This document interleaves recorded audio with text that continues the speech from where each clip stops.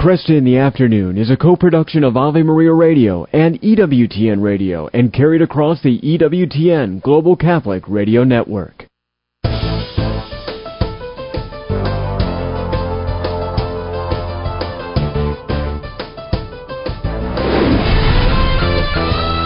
Broadcasting from the studios of Ave Maria Radio in Ann Arbor, Michigan, Al Kresta is ready for conversations of consequence. This is Kresta in the Afternoon. Good afternoon, I'm Al Kresta, thanking you once again. And we have got another hour talking about the things that matter most. It's our weekly look at Catholic stories around the world with Dr. Matthew Bunson. On February 24th, a strange story here, an Italian priest was celebrating Mass, and he noticed a strange smell coming from the chalice. Apparently bleach had been poured into the liturgical vessels. He stopped the liturgy, informed the police, and again, investigation is occurring. We're going to be talking about that particular story. We're also going to take time to discuss the relic of one of the famed black robes.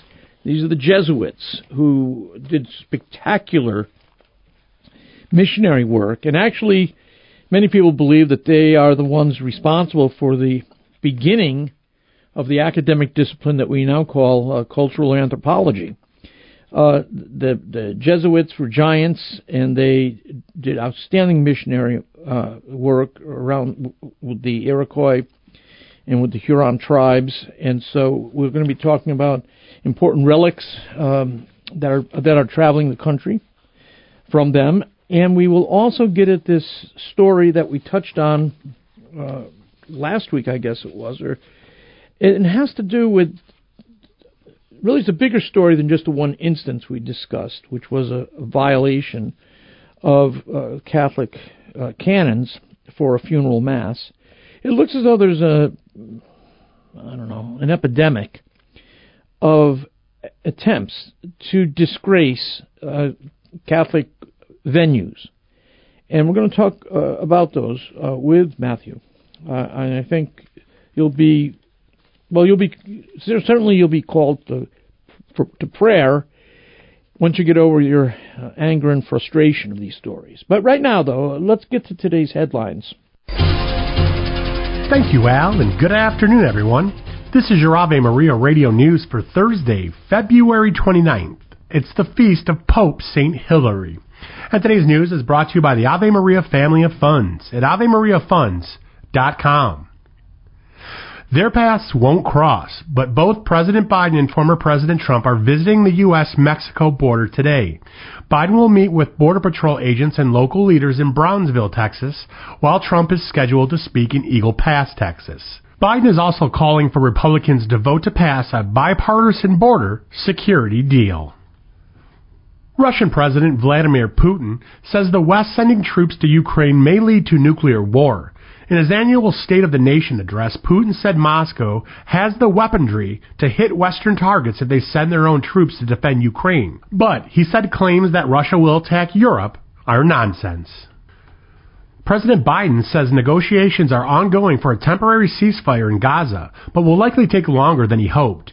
As he was leaving for Texas today, the president told reporters it's doubtful it'll happen by Monday.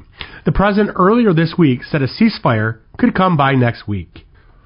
One person has died as a result of wildfires in Texas. The Smokehouse Creek fire has burned over 1 million acres in the Texas Panhandle and is only 3% contained. It is now the largest in the state's history.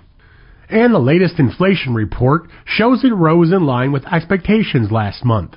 The Personal Consumption Expenditures Price Index, excluding food and energy costs, increased 0.4% in January. It rose 2.8% compared to a year ago, as predicted by economists. The report from the Consumer Department comes as the Federal Reserve is considering whether or not to start lowering interest rates. From the AveMariaRadio.net news desk, I'm Dan McGraw.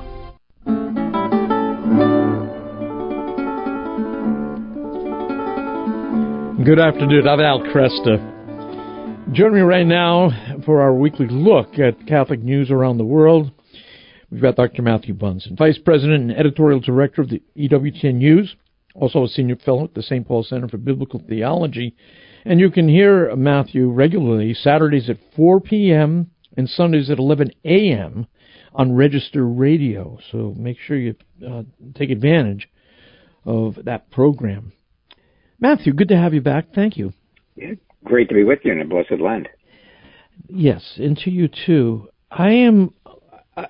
I just heard about this case of what appears to be an attempt to poison a priest by putting bleach or something in the chalice. Is that what happened? That seems to be exactly what the accusation, at least, that's being circulated.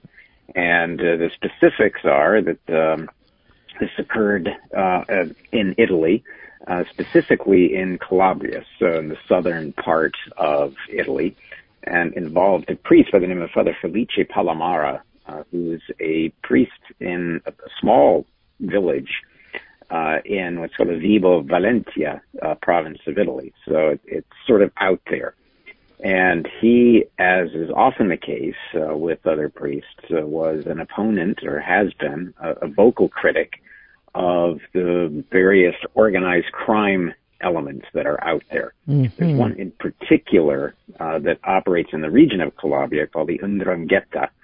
And apparently, we'll have to see how the investigation goes here, but apparently there was an effort to poison him, or at least to make him seriously ill by bleaching or putting bleach in liturgical vessels, the vessels that he was using for Mass, in particular the chalice. And he was basically forced to stop Mass and take steps to report all of this to the local police. Wow. Now, we know as well that there had been vandalism that had been inflicted upon his car, and it's in keeping with the intimidation that we've been hearing about for a while on the part of what is basically called the Calabrian Mafia against anyone who's standing in their way. This isn't the first time that incidents like this have happened, and I doubt it will be the last.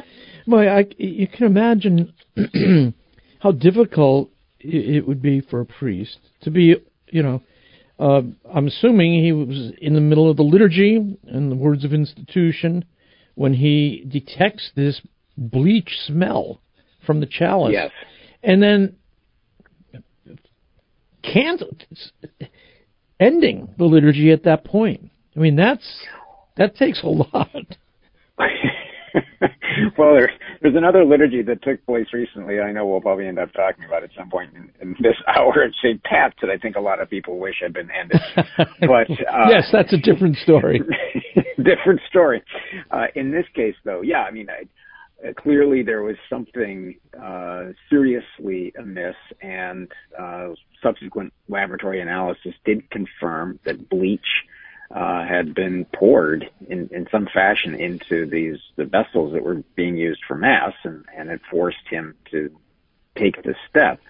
Now, as I was saying, both he and another priest by the name of Francesco Pontoriero, also of the same diocese, have been very outspoken in their criticism of what's been going on in terms of the Calabrian Mafia, and they've received a great deal of support, to his credit, by the bishop of this wider diocese. It's the diocese of Tropea Mileto Nicotera, and that's Bishop Attilio Nostro. And the diocese has been very firm in supporting these priests because they know what they're up against. And this other priest has received a number of death threats. And those, unfortunately, are increasingly common, not just in Italy, but in other parts of the world where organized crime has been running rampant. I can think, for example, of a number of states in Mexico, Venezuela, and elsewhere. Is there any connection between that story and the story of the relics of Blessed Rosario Livatino, a Catholic judge who had been brutally killed by the Mafia in 1990?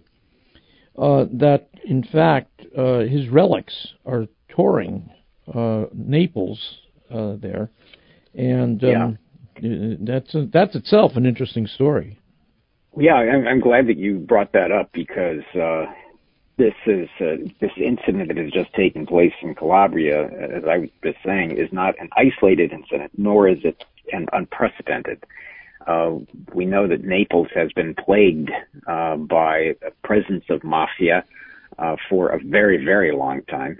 I mean, in some cases, we can try to track this back a number of centuries. And it has especially been bad in the recent decades. And in this case, a Catholic judge, as you said, Blessed Rosario Livatino, who was murdered by the Mafia and subsequently beatified in Sicily in 2021.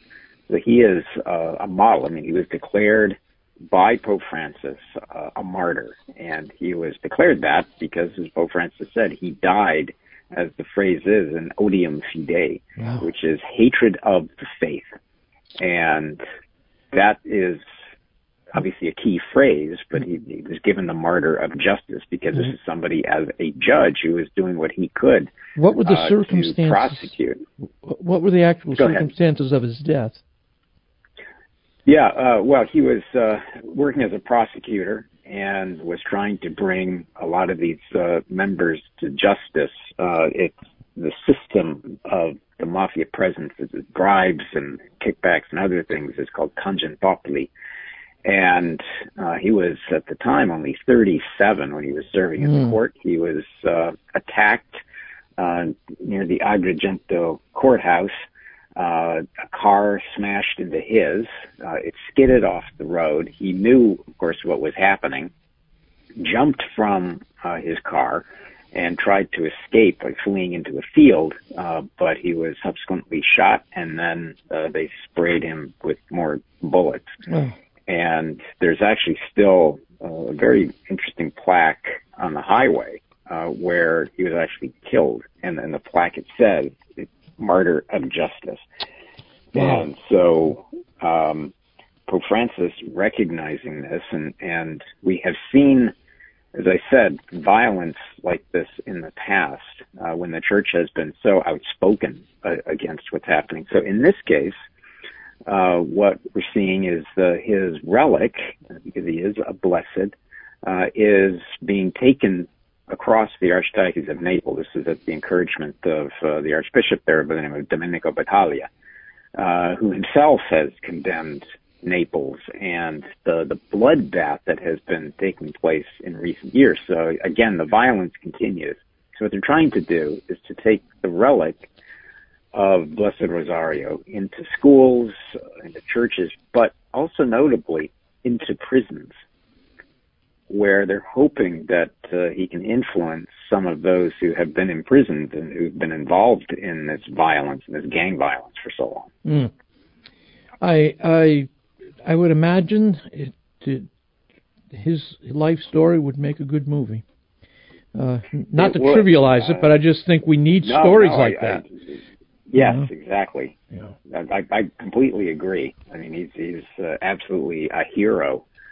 And he's also something of a role model for those who have been victims of the many crimes that have taken place involving not just the Neapolitan Mafia that is called a cancer and everything else, but just the sheer violence that's been taking place in other places because of organized crime. What's the follow-up on this weird funeral service that took place at St. Patrick's Cathedral in New York?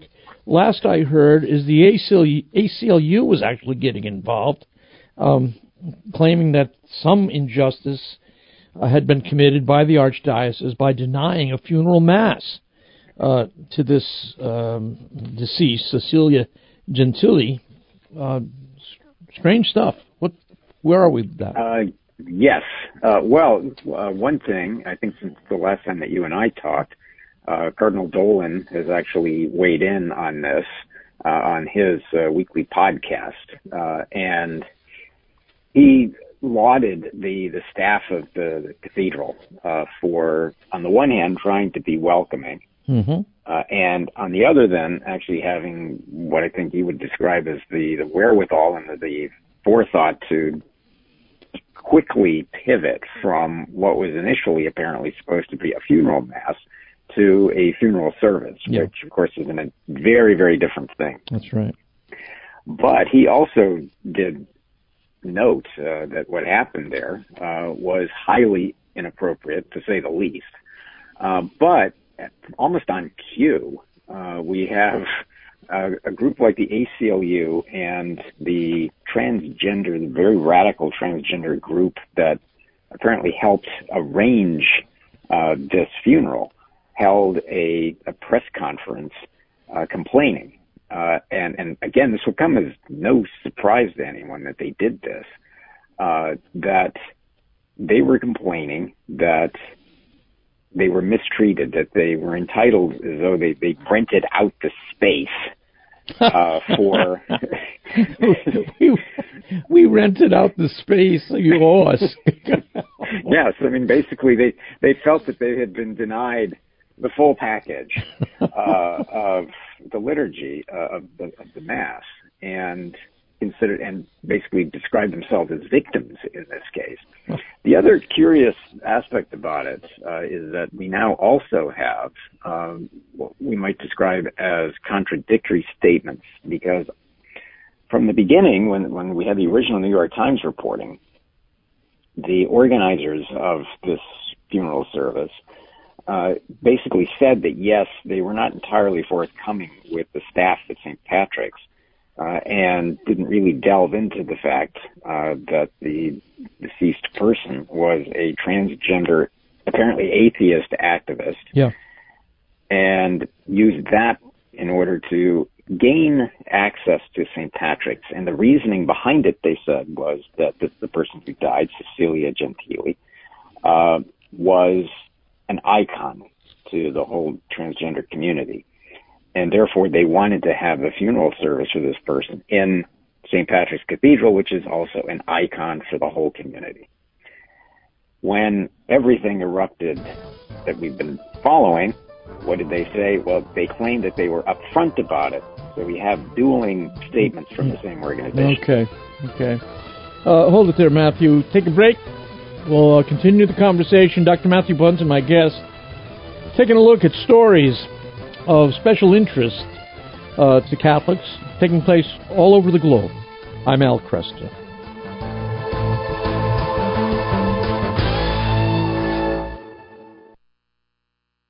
Teaching your kids to swim has never been easier thanks to Big Blue Swim School in Ann Arbor. In their mobile app, you can schedule a weekly 30-minute lesson for each of your children all at the same time. You can also cancel and reschedule a lesson with the most flexible makeup class policy of any local swim school, including 15 free makeup lessons. Learn more at bigblueswimschool.com. Register by March 17th to get 60% off your first 4 lessons when you mention Ave Maria Radio. Catholic Charities of Shiawassee and Genesee counties have been providing health and creating hope since 1941. It's the generosity of donors that allows them to provide necessary services such as their warming center, which provides refuge and comfort to thousands in our community. They also offer hot meals in their soup kitchens and help families make ends meet in their community closet. Even the smallest donation makes a meaningful difference. Join us in their mission by giving a donation at CatholicCharitiesFlint.org. Modern philosophers Kierkegaard, Shelley, Sartre proposed the idea that existence precedes essence, by which they meant in simpler terms that in the process of time we make or create who and what we are. We understand, of course, that there are those who believe that their doing has been more successful than that of others, and have consequently argued that their being is on a higher state than that of others. This is the kind of thinking that leads to genocide, gas chambers, and abortion clinics. However, folks like Barb and Patrick and Paul and Alicia believe that from the beginning human essence is divinely ordered and infinitely valuable. And where else can we state this more clearly than our defense of freeborn children, who cannot prove themselves or justify themselves? They can only be which is why they are so precious to one named I Am. Go to GuadalupeWorkers.org. Catholic Connection with Teresa Tomeo, weekdays on Ave Maria Radio. People think it's easier to stay in the muck. The devil that we know is easier than the devil we don't know, but what they don't realize is that the situation can get worse. And what we're seeing now with some of these very liberal orders, let's say, for example, these liberal orders that are dying out, especially religious sisters, dying out, literally folding. And then you have the religious orders such as the Sisters of Mary, Mother of the Eucharist, the Dominican Sisters in Nashville, the Sisters of Life in New York, flooded with requests for information and to meet with the sisters about this beautiful life because they're so joyful because they are living the truth of Scripture and the truth of the Eucharist, of Jesus. But these people will not let go because then you have to look yourself in the mirror and then you have to surrender. I think it all goes back to the Garden of Eden. Who's God? Are we God or is God God? Catholic Connection with Teresa Tomeo, weekday mornings from 8 to 10 a.m. on Ave Maria Radio and AveMariaRadio.net. Buying a home is a huge milestone for your family, but when you need a home loan, it's hard to know who to trust. Alliance Catholic Credit Union not only shares your values, but it was founded specifically to serve Catholics in the state of Michigan. For your home financing, choose an organization that supports the local Catholic community. Special offer on new mortgages through March 31st. 3% down with no PMI. Save money up front and in your monthly payment. Get started today at AllianceCatholic.com. Federally insured by NCUA, Equal Housing Lender. Resetting your password, unsubscribing from emails, printing anything. Why are simple things sometimes so complicated? Thankfully, with an auto owner's insurance independent agent, getting the right coverage for your business doesn't have to be one of them, so you can get back to more important things, like learning how that printer works. That's simple human sense. Call Choice Insurance Agency at 734-641-4200.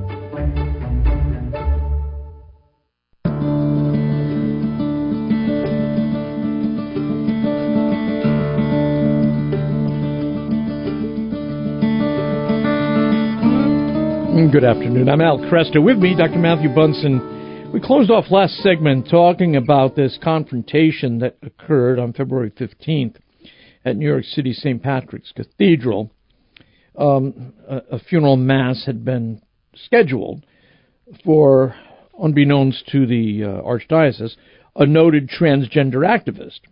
And the cathedral staff recognized early on, as the mass got underway, that, wait a minute, we shouldn't be conducting the liturgy here. We will offer a funeral service. And there was a pushback from the transgender community and the ACLU.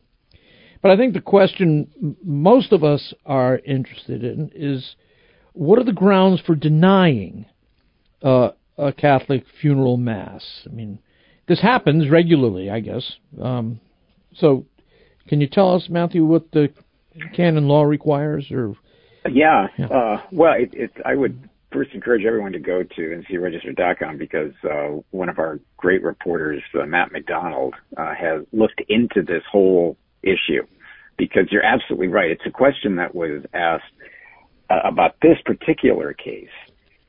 Now, we know that, at least according to the Archdiocese and initial press reporting from the statements of this group, let's reiterate this, they basically misled the Archdiocese, and therefore that's how they gained access. But the question that has been asked throughout is, what exactly are the parameters for actually denying someone a funeral, a Catholic funeral? In particular, a funeral mass. And not to steal or to bury the lead or anything like that, but the upshot is that those are actually now extremely rare, that you would actually be denied a funeral. Okay. In part because there has been very much a shift toward pastoral care, toward doing what we can to be a welcoming church. Now, as we can document readily, there are a number of exceptions, certainly in the new code, where it is possible to deny someone. In that case, the canon law is clear that the church can deny a funeral to someone who is, here's the key, it's Canon 1184, I think, to unrepentant, notorious apostates, heretics, and schismatics, those who choose cremation for reasons contrary to the Christian faith, meaning that they openly and publicly and obdurately deny the resurrection, and other manifest sinners whose funeral would cause public scandal. Now, what's important about that is that is somewhat open to interpretation as to what we mean by scandal. So it has the important provision in there, too, that if there's doubt, the local ordinary is to be consulted, and he's the one who will make the judgment that should be followed.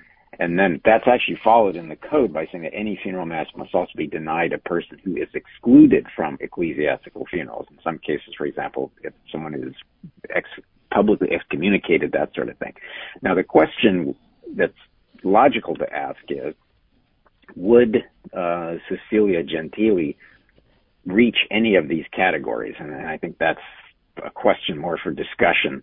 Had the Archdiocese known about this person, my guess is that it probably would have gone forward. Hard to say, because I can't speak for the Archdiocese, but probably with a funeral service rather than a funeral mass. Yeah, I mean, she remained to the end of her life an activist, and it looks as though the funeral, they wanted the funeral to take place as a way of bringing one icon in conflict with another icon.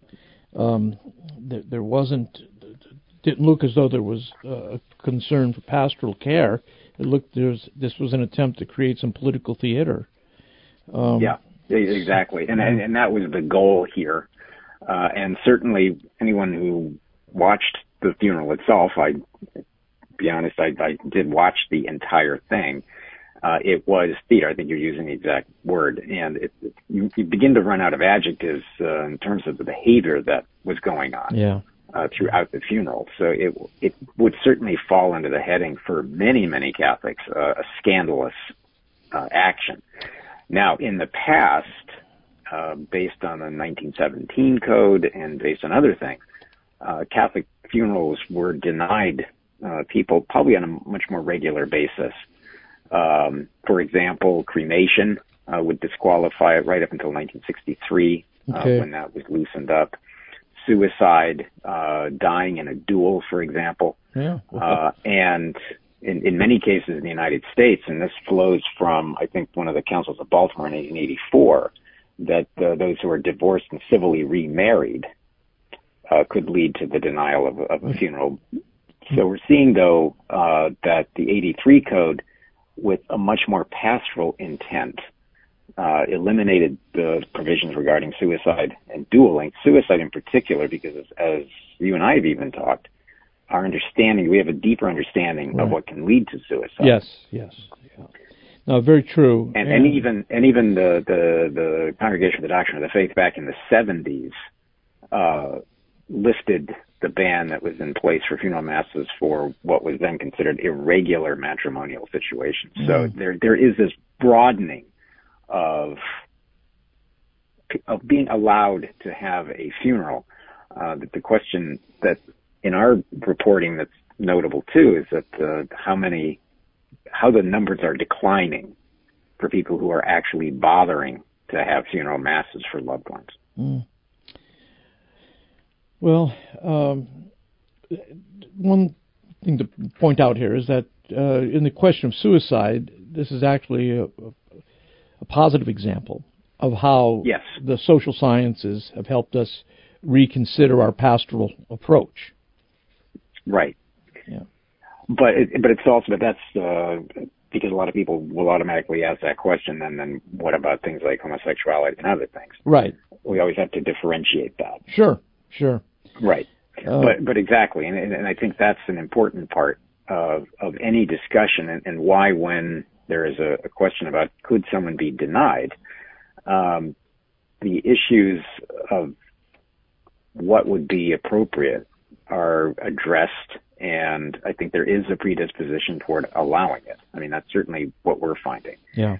Now, there's a great point that's made in the article by a canon lawyer by the name of Monsignor William King, who teaches at the Catholic University of America, and that is that oftentimes we're losing a sense of what a funeral is for, and I would propose that the funeral for Cecilia Gentili is a textbook definition of this, that they keep calling funerals a celebration of life, which is in many ways a confusion of what the purpose of a funeral is. And he makes the note that it isn't a celebration of life of the individual.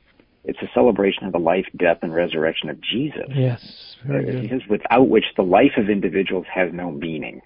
But he also makes a great point right at the end where he says that we have objective circumstances which could indicate sin. And he said, but now the focus is on the individual, and perhaps the recognition that the person could benefit from the grace of the Mass, not seeing it as a reward for virtuous living, but as a petition for mercy. Yeah. But here's the kicker. He says, we can't see a funeral Mass as a reward for a virtuous life, otherwise we wouldn't have many. Well, let me just go to a popular misunderstanding. It's common in popular movies and novels to show the hypocrisy of the church by having funeral masses for notorious and well-known figures in organized crime. Yes. What's our track record on that?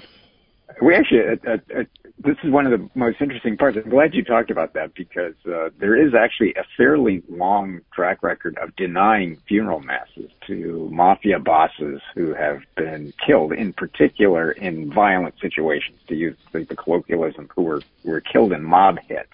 Mm. For example, the Archdiocese of New York in 1979 denied a funeral for Carmine Galante. They denied a funeral in 1985 for Paul Castellano. The Diocese of Brooklyn in 1986 denied a funeral mass for boss Frank DeCicco. I mean, the list goes on and on. Probably one of the most famous would have to be in 2002 when the Diocese of Brooklyn denied a funeral mass for John Gotti. Mm-hmm. Mm-hmm. And he was not killed in a mob hit. He actually died of cancer in a prison.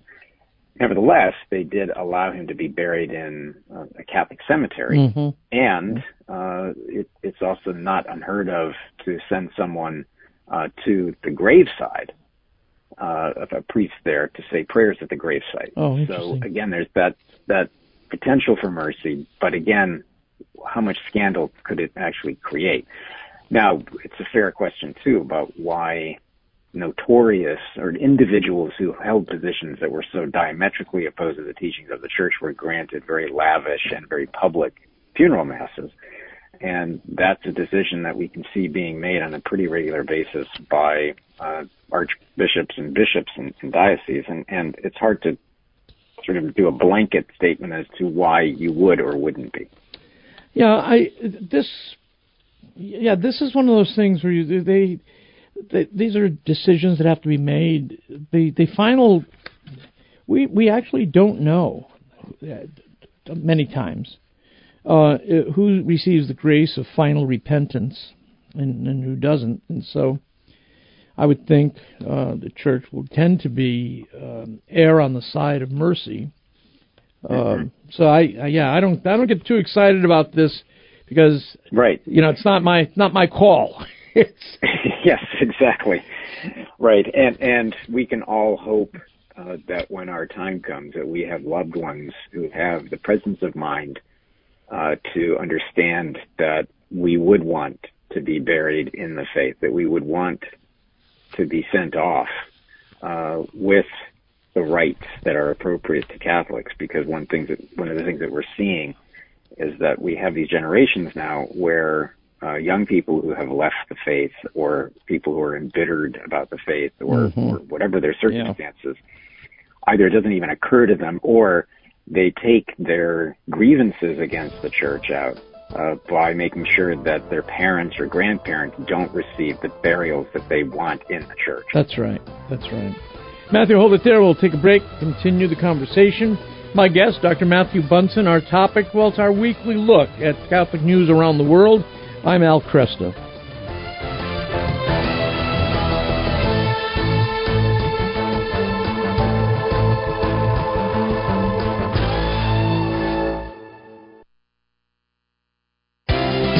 Today's programming on 990 WGEO is brought to you in part by a gift from our day sponsor.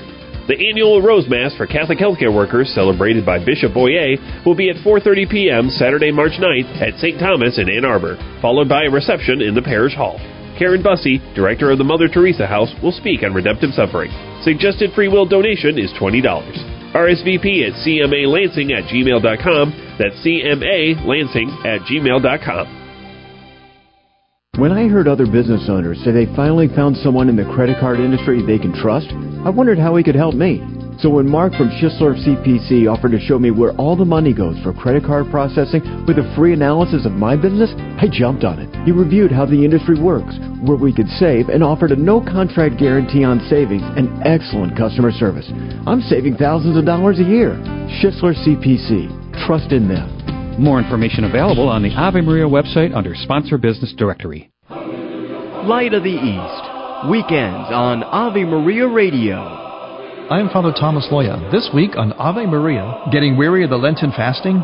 Sneaked that piece of chocolate or gossiped about someone? Take heart. Encouragement is here on the Sunday of the Veneration of the Cross. Now on Ave Maria Radio's newest FM stations, 105.5 FM in Southfield and 107.9 FM in Ann Arbor. On the next Epiphany. Bless the man who follows not the counsel of the wicked nor walks in the way of sinners. Vanessa Den Hagarmo here. It's First Friday with Detroit Catholic. Mike Steck-Schulte joins us to share many great stories. The National Eucharistic Conference is coming up and selling out fast. Nate Wine from Corporate Travel Services joins us. Don't miss it. Epiphany, weekdays at noon on Ave Maria Radio. Dr. Ray Guarendi. What is criticism exactly? If you pay close attention, do you notice what most criticism is? Oh, it's not because you're doing something wrong or hurtful, something that needs corrected. Most criticism is, you're not doing it the way I would do it. Or you're not doing it the way I want you to do it. That's what most criticism is. And you have to get good at sorting that out. Otherwise, you're going to get real upset when anyone says anything about what you are doing. Now, of course, you could turn this on yourself. Do you do that? Is most of your criticism a message to someone else that says, you're not doing it the way I would do it? Well, save your criticism for things that are really wrong. Support for this Ave Maria radio program comes in part by the non-for-profit St. Anthony Services. Are you shopping for mortgage products, Catholic investing, Catholic health, real estate, or estate planning? StAnthonyServices.org can help you find a Catholic professional for these needs. They regularly connect faithful citizens with faith-based professionals that share our Christian values. More information at StAnthonyServices.org or 877-LIFE-US1.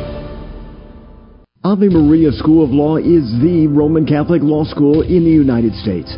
Consistently ranked in the Princeton Review as one of the best and most conservative law schools, as well as pre-law's most devout law school. Ave Maria School of Law provides a traditional legal education while emphasizing how the law intersects with the Catholic intellectual tradition and natural law philosophy. Ave Maria School of Law, unabashedly Catholic, consistently excellent. For more information, visit avemarialaw.edu.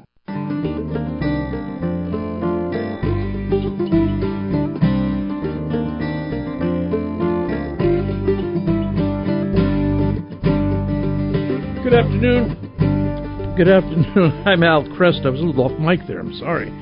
But I was reaching across my desk here to pick up an article that I wasn't sure I'd run with it. But given we talked about this funeral service for this transgender activist, we also learned this week that the Archdiocese of New York had to put the kibosh on an event called Improv for Kinky People. Now, by the title of it, you can imagine what might be what's going to be going on during a performance of that sort, and I won't go into the details because it's pretty grotesque. But I bring it up because this was scheduled at the Sheen Center for March 4th, and are we going to see more of this stuff where people actually try to go push to force the church to use the church's moral authority to approve of kinky stuff? Yeah, I think that's a question that was asked in light of the funeral of Cecilia Gentili, and I predicted at the time almost immediately that we would see many more efforts to have very public, very lavish, and very performative funerals for people who hold positions radically opposed to the teachings of the church, either weddings. We know that there was one contradiction of church teaching and fiducia supplicans in Spain. I know we could talk about that briefly. But this, I think, is something that would flow from that quite logically. But yes, I think they're going to try to book space or to rent space or to somehow use space that's owned by the church in order to make these very public, and I'll use that word again, performative statements about their agendas. And this one is particularly unpleasant because of what was proposed here. Yeah. And one thing that jumps out at this is how did it, and this goes back to the question about St. Patrick's, how did it get so far where an event actually had to be canceled rather than they were simply told the moment that the proposal was put forward? What were the circumstances? Did this group lie to them as to what was actually going to happen at the Sheen Center? What were the circumstances? Because I think that what we're seeing now is that every diocese, every parish is going to have to be hyper vigilant when people come to you and say, we'd love to use your space for our ... And it turns out that this is a group that uses words in the same sentence of bedroom or dungeon. So I'll just leave it at that. Yeah. This was apparently to take place at the Sheen Center. I can't help but think that this was intended to create scandal. I'm glad they caught it, but I agree with you. Who shepherded it through the process as far as it went? Right. I mean, but it's also connected, I would argue, to what we're seeing on a very regular basis on Catholic campuses, colleges and universities. I can think recently of some of the egregious things that were being put forward, like at the University of Notre Dame, at the University of America. I believe one of the professors invited an abortion doula to speak, and that was to the great credit of Catholic University. To their great credit, that was stopped immediately. Okay. And steps were taken. And I think that's the statement that people are waiting to see come out of some of these events. And I think the way that, for example, the Archdiocese of Madrid responded to what was this private civil marriage last weekend. Go ahead, and we didn't go into the details there. Go ahead and tell, for listeners who are unfamiliar with it, set this up. This is very frustrating. Go ahead. Well, yes, it is. So essentially, there was a private Catholic chapel where two Spanish men celebrated a civil marriage. And all of this happened. It's called the Holy Trinity Chapel. It's located on the grounds of what's called the Finca El Campillo, it's generally used as a wedding venue in the town of El Escorial, but it's run by the church. So the pastor of the nearby parish in El Escorial had no idea, apparently, that this had been allowed or this had taken place.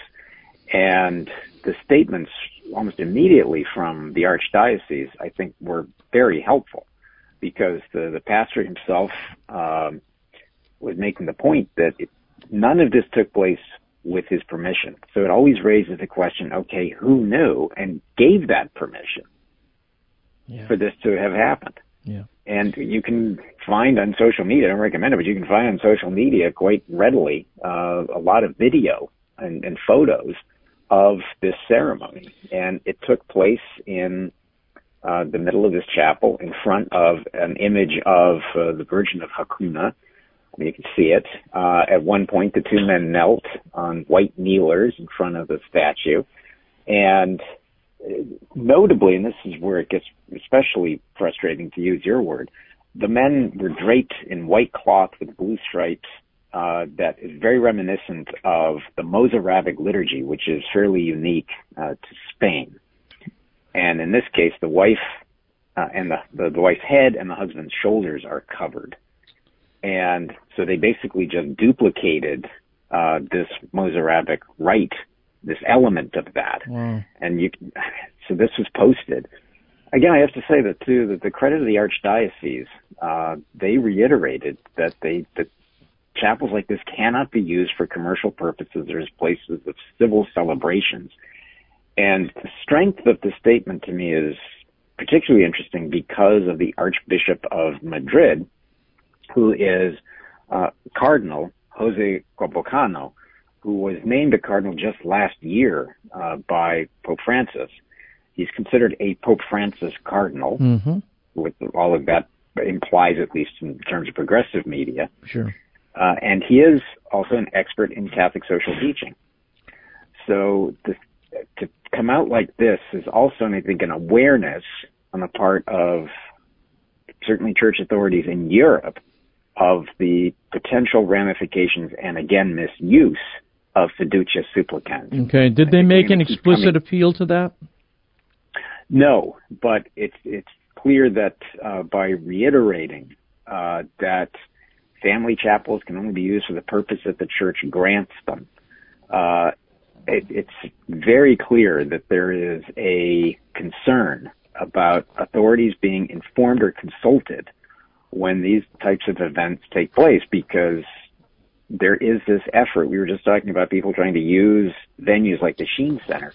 There will be an effort to manipulate fiducia supplicans. Let me go to another story here. Again, heart-moving story. Actor Gary Sinise paying tribute to a son who died. Apparently, this young man had a vibrant Catholic faith. What can you tell me? Yeah, this has been, it's a beautiful story that Gary Sinise's son, McKenna Anthony Sinise, he died at the age of, I think, 33, and had been, he used the traditional phrase, battling or fighting for 5.5 years with a very rare spinal cancer, chordoma. I don't know if you're familiar with it. No. And the diagnosis came around the same time, I believe, that Gary Sinise's wife, Moira, was also diagnosed with breast cancer. So this was a terrible time for the family. And Sinise has talked very much about how his Catholic faith, he's a convert, really gave him the strength to get through all of this. And I want to read, if I can, just a small statement that he made. Yeah, please. That he wrote, his son was called Mac, and Gary wrote that Mac was a man who loved his Catholic faith, and there's no doubt that his strong faith sustained him through the awful 5.5-year battle with his crippling chordoma cancer. And he said, like any family experiencing such a loss, we are heartbroken. But he added then that the really terrible part, as parents, it is so difficult losing a child. It's whenever you hear stories of this sort, obviously your mind goes to what it would be like, and it's an experience I hope I never have to face. But I'm glad to know this is a very Grace was rare there. Cancer. Yeah. Yeah. But exactly. Grace was there, and that's encouraging. You're absolutely right. And so there's a Gary Sinise Foundation, I know, that does a tremendous amount of work in the United States and I think around the world. And so it's a loss, but at the same time, it's a demonstration of how we can face loss and how terrible suffering like that is given meaning by faith. Let me go to a story here that I did not come across until today, and that is that the skull of Saint Jean de Brebeuf, I don't know exactly how to pronounce this name, is now making its way across the United States. Tell me what this is about. Yeah, well, we have been blessed, it seems to me, over the last few years by having some great relics that have made their way across the United States. I think the relics of Therese of Lisieux. Yep, I know that was a because big I saw one. them myself. We recently had St. Jude, who has been making its way around the United States. So if it comes anywhere near you in your diocese, it's a tremendous experience. I think also the relics of John Vianney at one point were here in Washington, D.C. for a while. And in this case, the Father Jean de Brebeuf, who is one of the most famous of the Black Robes, who was martyred by the Iroquois in the middle of the 17th century, he is still well known. One quick thing about the Black Robes, the Jesuits who were sent into the wilderness of the New World, we have this image of these grizzled, barely educated missionaries going out. No, the Jesuits sent the best and the brightest they had. Absolutely. Because that's how much they loved and wanted to bring Christ to the indigenous, to the native peoples of North America. Yeah, you weren't getting the cast-off. This is when Jesuits were giants. So. Yes, and he was. And so in this case, the tour of his skull has been slowly progressing across the United States. I think it began earlier this month in Colorado, and I think it's will end in New York City on March 6th. And some of the other relics include that of Gabriel Alemant and Charles Garnier. So again, these great martyrs, and it's just an opportunity to be connected directly with these saints and to take that moment and appreciate what they gave and how much they're still giving to us today. Yeah. Very good. Matthew, we're out of time, unfortunately. It's always shorter than I like, but thank you for being with me. It's a privilege to be with you. We'll talk soon, Lord willing. Dr. Matthew Bunson will have many of the stories we discussed, in fact, all the stories we discussed. We'll have follow-up information for you in the Kresta guest archives at AveMariaRadio.net. Do you own popular index mutual funds or ETFs? If so, you're automatically own shares of companies that conflict with your moral beliefs. Ave Maria mutual funds are managed to conform to pro-life and pro-family values. Long-term investors can invest in the no-load Ave Maria mutual funds. The experienced professional portfolio managers make decisions based on investment fundamentals and pro-life values. You can learn more about Ave Maria mutual funds today at 866-AVE-MARIA or visit AveMariaFunds.com. Fire on the Earth's Peter Herbeck. Jesus said, "You're the light of the world." And one of the things that he meant by that was the Christian people understand the larger story that's unfolding in history.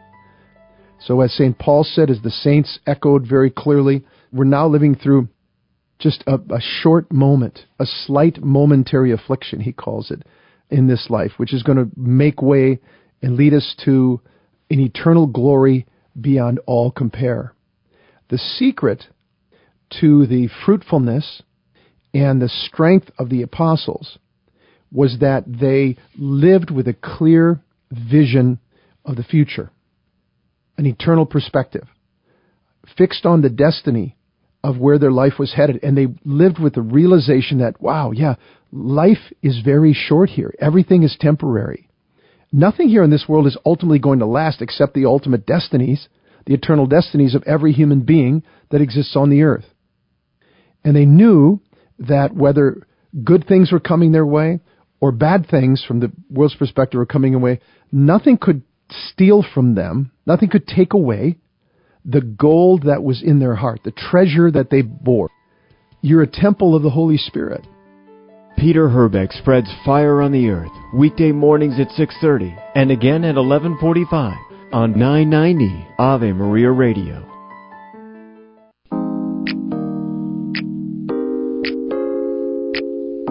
Good afternoon. I'm Al Kresta. I missed the opportunity to mention earlier a wonderful program from EWTN, Lenten Reflections. It's a series that's airing every weekend, obviously preparing us for Holy Week. And this week we've got Father Benedict Keeley of the Basilica of Our Lady of Walsingham in England, reflecting on the meaning of truth. You know, as Pope Benedict XVI said, we are to, quote, live, speak, and do the truth, and to reject lies that poison humanity and are the door to all kinds of evils. So catch this program Mondays, 6 Eastern, Sunday evening, 11:30. That's Eastern again, on EWTN Radio. It's EWTN's Lenten Reflections. Take advantage of the great programming available 24/7. Let me thank you for being with me today, and let me urge you to follow up on any of our conversations by going to AveMariaRadio.net. We'll have follow-up information there. Kresta in the Afternoon is a co-production of Ave Maria Radio and EWTN Radio, and carried across the EWTN Global Catholic Radio Network. To follow up on any of the guests or information presented on today's program, visit the Kresta Guest Archive at AveMariaRadio.net. That's AveMaria Radio.net. To listen to this or any other edition of Kresta in the Afternoon, visit the audio archives at AveMariaRadio.net. Or to order a CD of the program, call 734-930-4506 or email orders at AveMariaRadio.net. That's 734-930-4506 or orders at AveMariaRadio.net.